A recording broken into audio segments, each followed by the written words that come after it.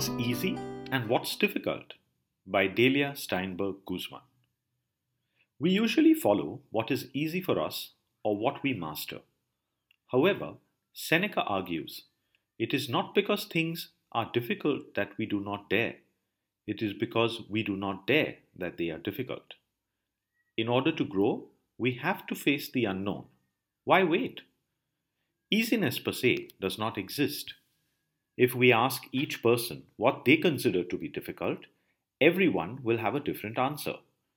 There are things that we know and can do, and there are things that we do not know and cannot do. What has been assimilated is easy.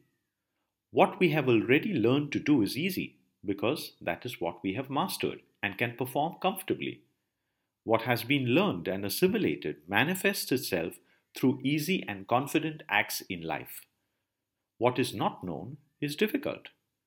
Similarly, difficulty per se does not exist. It depends on the person and his or her accumulated knowledge. What we do not know and is new to us wears the mask of difficulty. It is likely that to avoid facing a situation, we continue labeling something as difficult for many years. But that something is in fact not so much unknown or new as it is a repeated and feared situation. This means that it has not been truly confronted and experienced. The experience of fear of something new prevents us from mastering what is difficult. It is by not succumbing to fear itself that we will be able to overcome difficulties in life. Difficulties are part of life. It is natural to have plenty of difficulties in life. We have all come into this world to learn, to acquire new knowledge, and to help our souls awaken and open up to wisdom. If at some point everything becomes easy, we should take it as a warning.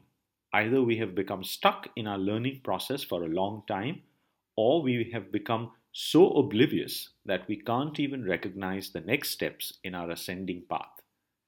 Difficulty is what needs to be conquered. What is difficult is what confronts us at our current stage of spiritual evolution, and it is also what we need to acquire at this moment in our personal development.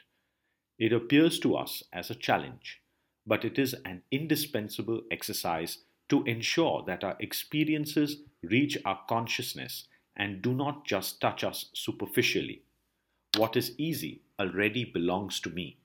What is difficult is what I need to develop.